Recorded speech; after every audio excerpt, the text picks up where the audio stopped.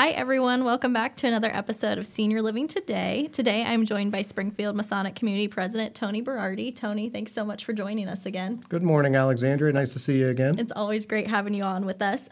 So today, we're going to talk a little bit about some of the myths surrounding senior living and moving into a senior living community.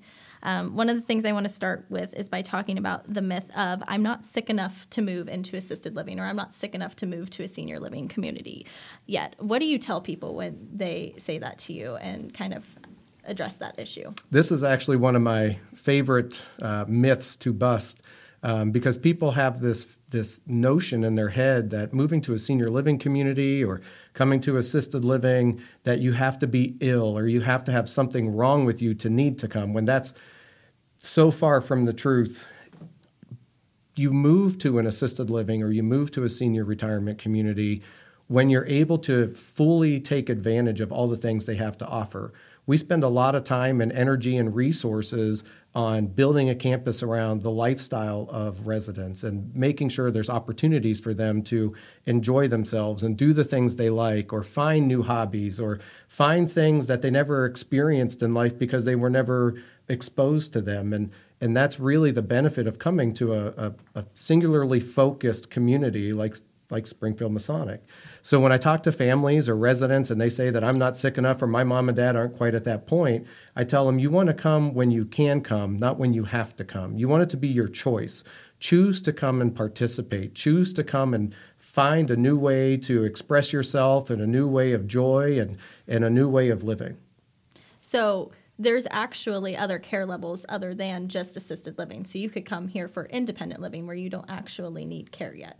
Absolutely. So independent living is just like it sounds. You're independent. You're still able and expected to do everything for yourself. Can we offset some of the things that no one wants to do? Absolutely. We'll take care of the yard work. We'll take care of the maintenance. We'll take care of all those fun things. We have an on-campus restaurant, so if you don't want to cook, you can go eat.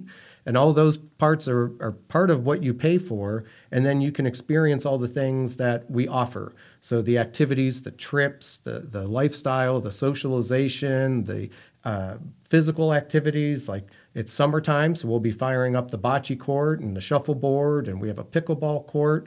So there's all kinds of different things that you can partake in if you want.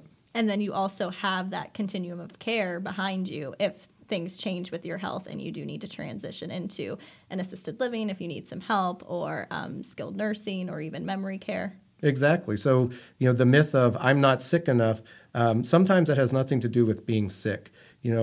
I'm coming up in age and things are sore on me when I wake up. So in 20 years, things will probably be even sorer when I wake up. And, assisted living is a great place to just kind of offset those things. So you don't lose any part of your life. We're actually just there to enhance those parts and help you when you need help. We're not going to take care of everything for you unless you need it, but the safety and security of knowing that there's somebody there that if there's something you do need, if you are sick one day or you've come down with something or you've injured yourself or had a really bad pickleball accident, then the staff will be there to help take care of you until you're back up on your feet. Yeah, so you already have a plan in place and you're already ready in case something were to happen. Exactly. So let's get to our second myth. How do you answer a potential community member when they say, I'll only live here a few years, right? Well, so we hear that a few times when people come in and they talk about moving into the villas. And they're like, well, I'll only be here for a short period of time because I'm going to need assisted living. Well, no one knows that. Some people have a pretty good indication if maybe they've been having some physical decline, or maybe it's a loss of a loved one and they are just going through some depression and things like that. So they notice some changes in their life. But what they find is when they come to a community like Springfield Masonic and there's peers and there's others who are going through very similar situations, they find, more peace and they find more peace of mind. And then there's some relief in the safety and security of knowing that there's people here that care and that there's people here that can help take care of things that were bothering them outside. And they may find that those little subtle changes in their life and those little safety nets actually will help them, live a more fuller, better life. Absolutely. So another myth that we hear regularly, long-term care insurance is only for nursing homes. Is that correct? So that is not always correct. So I'm going to answer that way simply because it all depends on how your policy is written. So what I suggest is that you bring in your long-term care insurance policy, and you can talk to any one of our sales reps, whether it be Brian or Poetry or even myself, and we can go through the policy and explain to you how it works. A lot of policies are written with an assisted living and a home health care rider. So there's things that are a maximum spend, which they tell you how much money they're going to spend total for the life of the policy.